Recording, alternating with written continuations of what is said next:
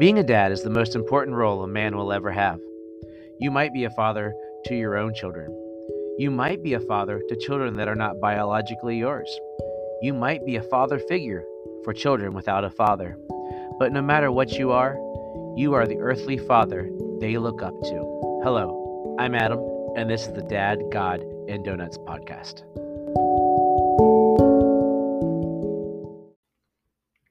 Hey, everybody. Hope you had a wonderful Christmas. We had a great Christmas here at the Dove household. We had a wonderful reading of the Bible story, which is the first thing we do on Christmas morning. My kids love it so much that my daughter, who is 11, has actually taken the leadership in the last 2 years.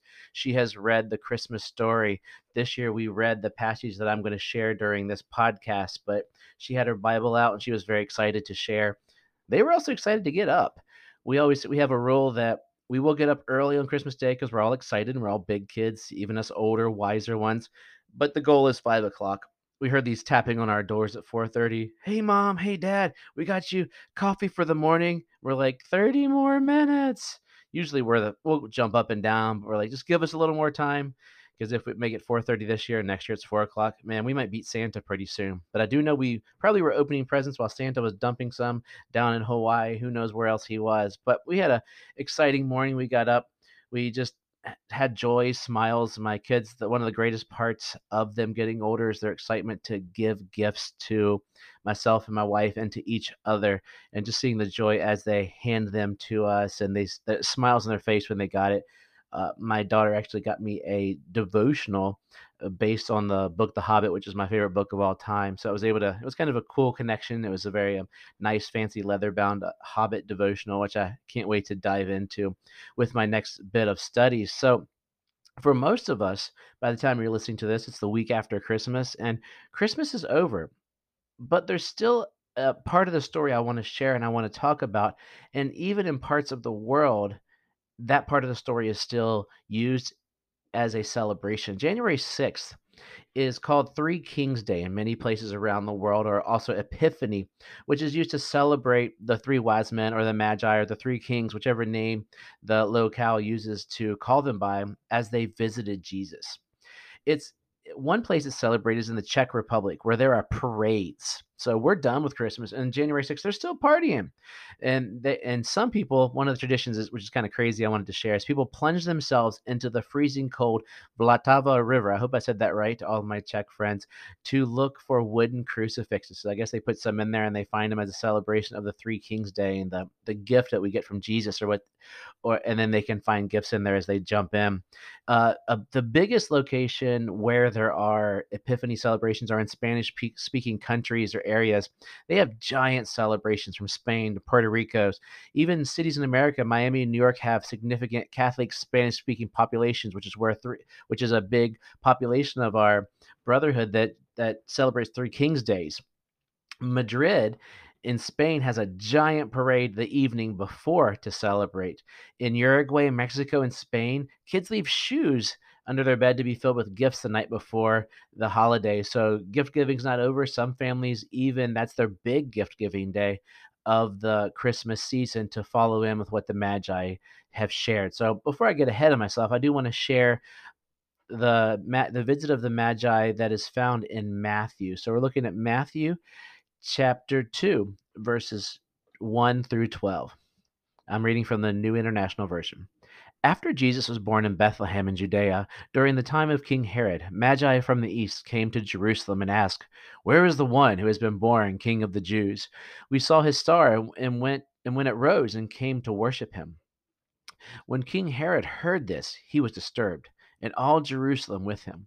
When he had called together all the people's chief priests and teachers of the law, he asked them where the Messiah was to be born. "In Bethlehem in Judea," they replied, "for this is what the prophet has written.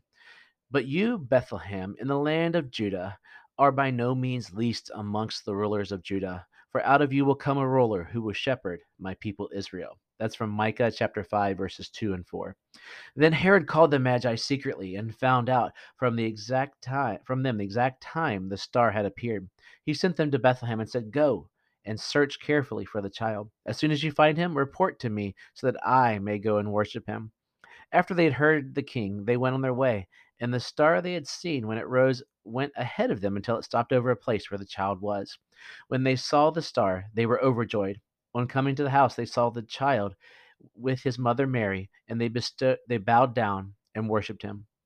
Then they opened their gifts and presented him with gifts of gold, frankincense, and myrrh. And having been warned in a dream not to go back to Herod, they returned to their country by another route. Wow. So today we're going to focus more on the gifts, what the wise men gave, why they gave, and what we can give. Herod's another total discussion that maybe I'll visit next year during the podcast. But today I just want to focus on the wise men and the gifts because think about where most of us are right now. Christmas is over. What do we do now? For me personally, I used to always say Christmas Day is always my saddest day because I love the season. I love everything. So I need to refocus. We all need to refocus to see where we can go, how we can keep the spirit up. Because what we need to do is we need to keep the spirit. Christmas for Christians isn't about trees, presents, movies, lights, Santa. I could go on forever. All that's great, but it's about Jesus. And Christmas, the season comes to an end.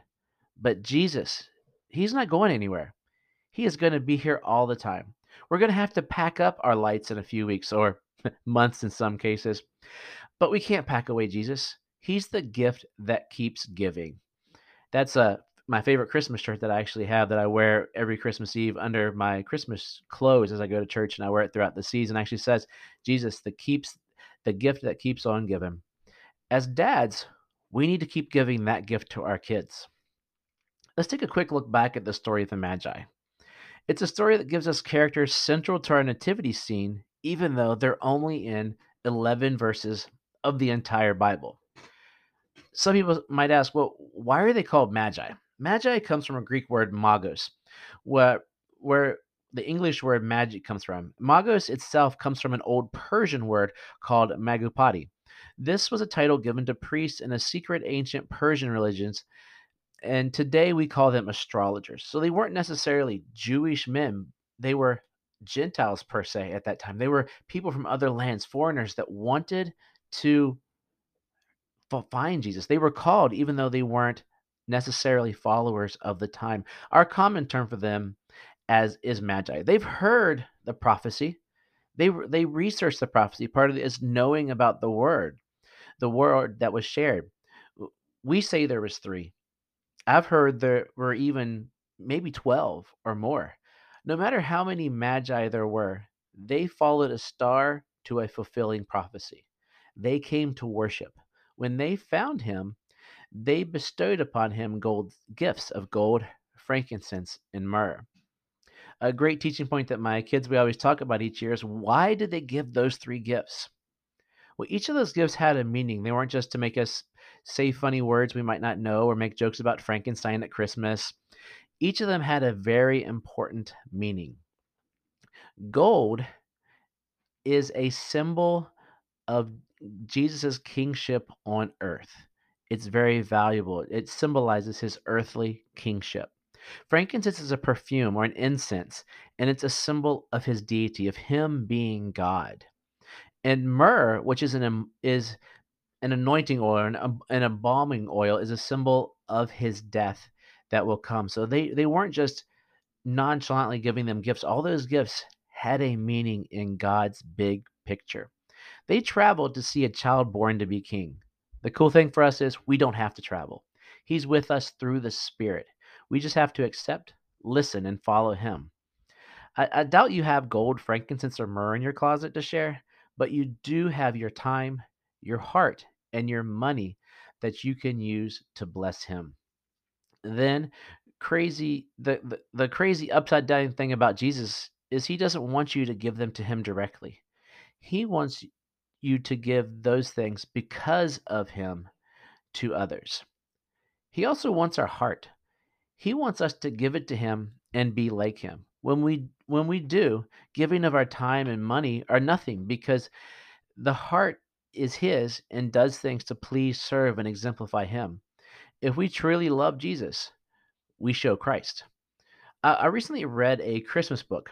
It was a tearjerker. I'm not into like tearjerker books, but wow, I was bawling by the end. But it's about these kids in a cancer ward and these other boys who volunteer in the ward and learn a big lesson. But the kids were doing a nativity play, and one of the children who was a non-believer, he was an Indian child from the country of India who was starting to learn a little bit about Jesus, wanted to be a wise man. And the director was like, "No, we only have 3 wise men." Eventually, he convinced the director he should be a wise man, be the 4th wise man, but she said he had to come up with a gift to give. Throughout the story, he was stuck. What gift should I give? What gift should I give? He knew about gold, frankincense, and myrrh. And up until the start of the play, he still had nothing to say. Then he went off script. He gave an empty box to baby Jesus because it was his heart, because there is nothing else he could give the King of Kings who had everything. That's all he asked for. My pastor always says, "How do you spell love?" Time. All Christians are called to minister. Right now, our main ministry field as dads is our kids. We are to feed into them. We are to set that example. We are to be there for him. We are to be there for them. They don't want all the stuff we get for Christmas. They enjoy it, but they'll forget about it. If we're there for them, they will remember every moment of that. My kids will remember that my wife and I were there for them at Christmas. They won't remember the amazing toys they got. I got my son a box of He-Man figures. Santa got him the ultimate Castle Grayskull, so now both of us have been Castle Grayskulled off from the big guy. It was a pretty amazing gift that we both love, and now we're both enjoying a little Castle Grayskull time together. But that's a tangent. That's, but we'll remember that. But what he'll really remember is that we were there. He'll remember that as a dad, I was here for him on Christmas. As a dad, we read the Christmas story together. We read it the night before we went to bed, the night before Christmas. If you look into any common church research, you will or research in general, you will see that when there are failures in youth and young adults, there is also a physically or spiritually absent father. Of course, there's outliers. I was one of those who had a father who was there and took me to church and modeled, but I was a knucklehead in my early 20s. But by and large, that time is what is missing.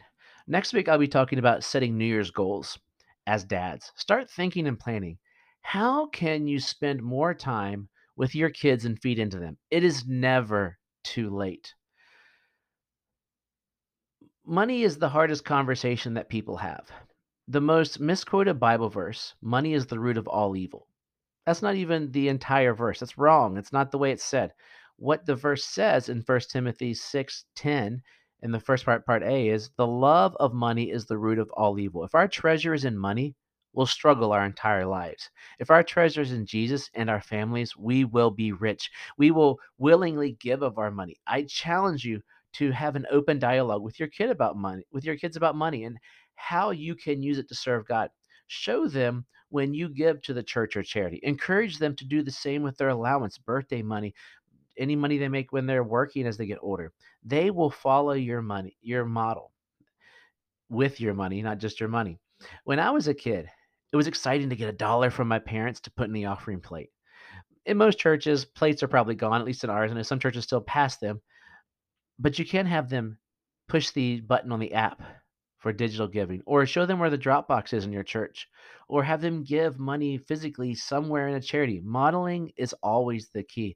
My kids wanted to raise money to support the Salvation Army this year. We started it last year. It was very successful in like a crazy COVID kind of world. The world's still in a weird phase, but we did it again. Where my kids, I made a video of them ringing their bells in front of our Christmas lights, and we did an online campaign, had some people stop by the houses for personal donations, and through their whole campaign, my 2 kids raised $2,200 for the Salvation Army. Their heart was there. Their heart wasn't in getting $2,000 for themselves, but doing something for others. It's powerful to see the joy they got in doing that and how happy they were every time I would give them an update of how it was growing through the Facebook campaign. It's amazing. And it didn't take a lot of work really either. We just had to put something up there and share it with Facebook friends, and people are more than willing to share the joy and spirit of Christmas. So it's just an amazing, amazing victory to see my kids love that. So as we wrap up the Christmas season, let's have the spirit of the Magi. Let's seek out Jesus. Let's give him gifts of time, our heart and our money. And let's make sure not to do all this alone, but to do it with our family and model the spirit of the Magi for them and follow Jesus in all we do and kneel before that baby who is our King and our Lord. Let me pray with you. Dear God, thank you for this season that allows us to step back and listen to just a classic story that we've heard throughout our life, but that each time we hear, we can look at it differently. We can learn something new from you. Help us this week to focus on giving gifts, not in the present manner of buying toys for our kids, but in giving to you, giving for you, giving of you to the world. Help us to model that with our children. Help us to be the examples you created us to be. Help us to show your love in all we do. We make these prayers in the name of Jesus Christ. Amen. I hope everybody has a wonderful end of the year, and I can't wait to talk to you next year. I'll see you next year. Merry Christmas and Happy New Year.